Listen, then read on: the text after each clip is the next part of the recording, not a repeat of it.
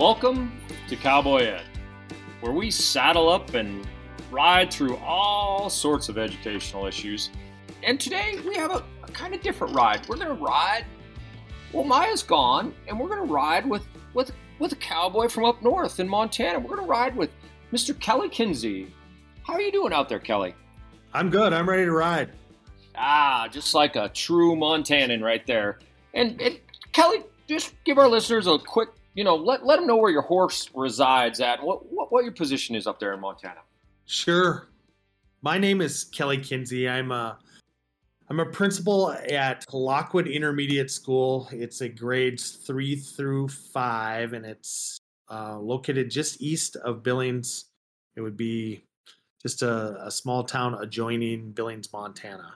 We have a really important, you throw up education at all right now in the news on Google or any search engine, you're going to get information about teacher shortages and or the mental health crisis that is facing education. So we're going to touch on that topic in kind of an interesting way.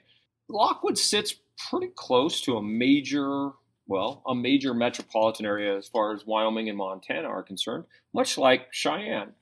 And definitely a place where, is it safe to say, 10 years ago, even maybe 7 years ago, hiring a teacher or finding a teacher would be relatively simple. You'd have lots of applicants. Is that safe to say, Kelly?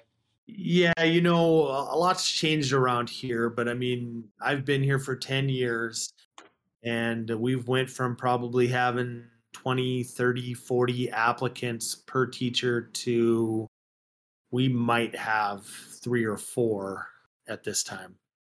When you have a teacher retire and or that lack of people applying, Billings is a good place. Montana is a good place.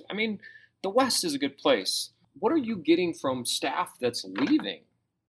Well, James, we've had, since I've been in this intermediate school, we had some turnover to begin with. Last year, I only had 2 teachers.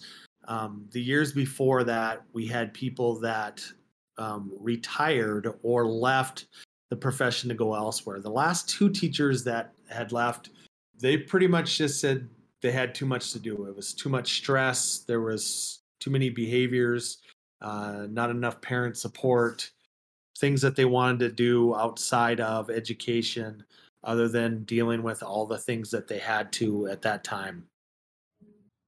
Well, I think that echoes, honestly, we can ask this question a lot, and there's no shocking surprise to the answers that we're hearing. It's similar that there is a lot of stress, and parents support and how that translates to a school board or just calling home or dealing with the behavior, all those pieces. So let's shift this. And when we talk about the mental health of teachers, but when you start thinking about maybe what you're doing or what you're seeing up there, how are you trying to address that so the teachers you have don't take that same path? Well, I think a lot of the things that we changed in the last couple of years were focused solely on students, families, and the community. The community that I am in is pretty high poverty, low social economically, need a lot of resources. So I think the biggest thing that we did to help ourselves and help the teachers retain teachers was we put a lot of money into mental health for students and parents. Well, one of the things that we did was we created a family support center. That support center is open nightly, 4 to 7. We did the 4 to 7 p.m. strategically so that parents historically would be able to come in after work or after school hours. We staff it with some teachers and counselors, but we do have a family advocate that staffs that. That's really broken down some barriers in parents not wanting the help or not accepting the help. It's pretty much a place where they just come and tell us what kind of obstacles they have at home or things that they're having problems with at school. And we just work through resources with them, interventions. We have a lot of free resources, coaching for parents, We have what's called a parent portal, and that is mental health sessions. Those are all free. Our district pays for so many of those sessions for families or for students. That's a pretty big part of it. We also have a hotline that goes with that family support center. We have people staffing that so that anytime people are having problems, say they're having problems, they don't have food or they don't have a job or they don't have clothing for their kids, they can come in and do that. It's a lot more comfortable for us in that time area or things to talk to them about how we can do interventions at school with their child. So I know that our listeners out there are going to be, I mean, the Family Support Center sounds like an awesome piece. And Montana and Wyoming are unique. We're different in how schools are funded and different pieces. But how does your district, you said the district pays for some of those free pieces for family, but overall, how's the district funding this? Well, the idea, James, came about through CARES money, through COVID money, the extra COVID money that we had, and we're supporting that for 3 years with that money. We really sat down and strategically planned what we were doing. We didn't, we had a lot of money with it. We didn't waste a lot of money, and we tried to make it so that it was going to help some of our mental health issues, but so that it was going to last for several years, and we just didn't blow it all right away. A lot of it's coming from that. Some of it's coming from grants and or partnerships that we have with businesses or places around Yellowstone County. So, I mean, in all fairness, that sounds, it's not taking money in a sense. It's really not taking money out of classroom or out of school budgets or that. It's really, I mean, I love the partnerships, the grants give you an opportunity, but it's building. I mean, I would take it as it's truly building on community support to build the community. It is. Our school board was all in on this. This was an idea that hatched from our counselors and from our superintendent. Our board was well behind it, but they did want to make sure that, just like you said, that it wasn't coming from a general fund budget standpoint where we were taking money out of classrooms or from teachers or from teacher aides or resources of that nature. And so with that, you're in year 2 of this or year 3 of the Family Support Center? This would be 2 years of it. How's your district judging its success?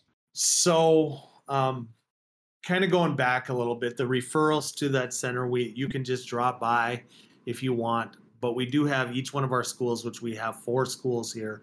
We have a pre-K through 2, we have a 3 through 5, we have a 6 through 7, and then we have a fully staffed high school with all 4 classes starting this year.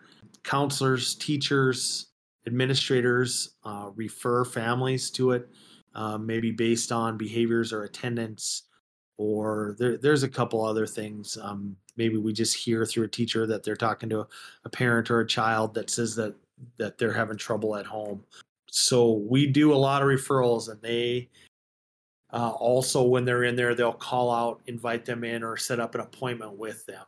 We document all that, and then we trace back to kids that we have seen, families that we had seen, and along with that, we do a flag indicator of their attendance, their academics, and behaviors throughout the years with it. Well, that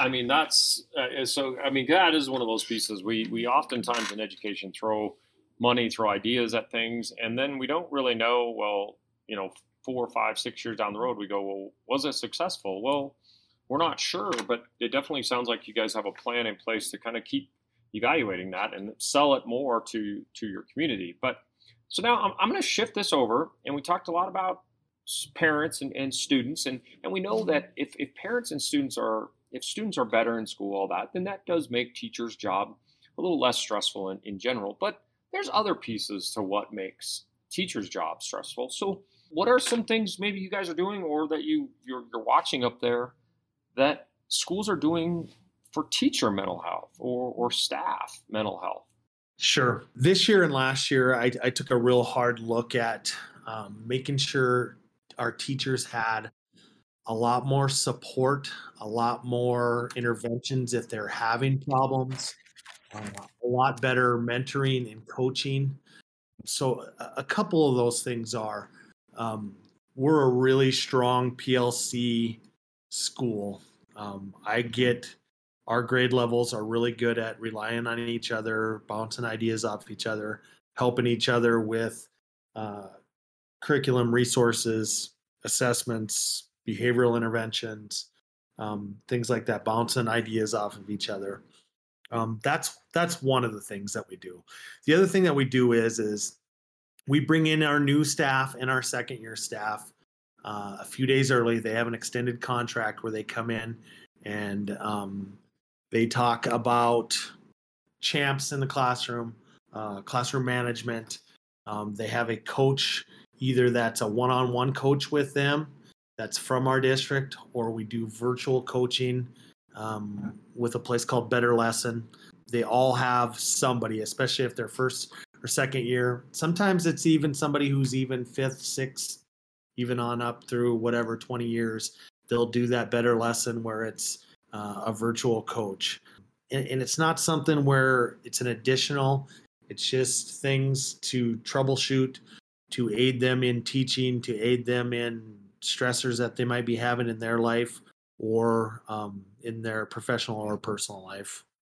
Well, it's funny. I don't know what your. I'll turn it back over to you, and just like when you think about the age of your staff, as far as not age, but what is the general consensus of, like, you've got a couple teachers that are in their first or second. How many teachers do you see in that? Because I know in the building I'm in, we see a fair amount of new teachers, and in particular, I have a new teacher just teaching down the hall for me, and we were having a conversation today, kind of leading into this podcast. And I said, one thing I'll tell you as a new teacher, those personal days, because we're a district that has personal days. We don't have sick or, some mix of them. They get their personal days on their contract. I said, don't save those. If you need to, you're going home to see your family or you're doing something, take the extra day. You know what? The school will survive. And those days for you take them. And it was funny. The only reason I bring that up is she said, so she's fresh out of college, all these things. And she said, not one professor, nobody has ever said that to her. And I said, well, I'm going to tell you, the only profession that somehow badge of honor is I ended my career with 200 personal days and I missed out on all these things and I was sick and all that. Take those days. So when you look at your staff, how many new teachers you have, and is there those kind of a piece of advice that you throw out to your staff? James, I have more non-tenured staff, a majority non-tenured staff than I have tenured staff, which wasn't the case 5-6 years ago when I moved here. But yeah, that's exactly something that I say to my staff when they get here. You have we have discretionary days. They're not, you can use them for however you want. Sometimes you need those days. You need to be able to do things. And I think more than that, we're really good at touching base with people. And I tell people, are you exhausted every day? If you are exhausted every day and you just go home and stare at the wall, we got to change that. We got to figure out a way that you have energy throughout the year, because if you're only good through October or November and you're worn out the rest of the time, you're not going to be effective for your students, for yourself, for your teammates, anything like that. So yeah, we do. We talk about the discretionary days and taking mental health days and things like that. Yeah, it's such an interesting thing to think about when we think about educators leaving the classroom. And it is, we are unique, and that is the challenge, that when we exit, and I'm sure in Lockwood and in Billings in general up there, like the rest of the nation, we're facing sub shortages as well. So then there becomes this guilty cycle of, well, I need to take a day for myself, but who's going to cover my class? I have to get a sub. Then am I going to be able to build all the lesson plan? And there's all this work. And it's unique because if you look at it compared to, compare it to a professional that has a 4-year or a master's or any of those type of degree, a dentist, a doctor, a lawyer, they cancel their schedule. They'll make that work up a couple days later or a week later or whatever, but they cancel their schedule. They don't create more work for them just to be gone. And so that's such an interesting. I don't know the solution to that. Maybe you have a wonderful idea, or you've seen some staff do some things up there to create it so that when you do have to be gone, it isn't that guilty, more work. Man, it's just I might as well just be here. Well, I mean, James, I think one thing, and wasn't my idea at all, but our grade levels work so close and cover each other so much that teachers usually don't feel guilty about it because they know that their teammates will cover them and they will do the same for their teammates as far as the activities. Everybody's doing the same resource or curriculum most days. They usually have a pretty good plan of what each other's doing and they're on the same pace as each other so they can cover for each other. They know their set standards that they're going through per week, per month, per trimester. Another thing too, and this might be a little bit off, but we spent money probably for the last 3 years. We hire a full-time sub for each building. Now we've diminished that to each 2 buildings have a full-time sub, so they know that we always have somebody that's on standby to do that. We also put in their contracts that they could sub for other teachers during their prep or lunchtime and get paid for a part of their day for subbing for that. I think that's helped a little bit. But I think the big thing is just them as grade level of how closely they work and help each other to know that if they miss a day, I think they're going to be okay. That team approach that it's, we all carry the weight, and then, it doesn't create that, which I know, Kelly, in your background, you were a high school teacher and teaching at that level,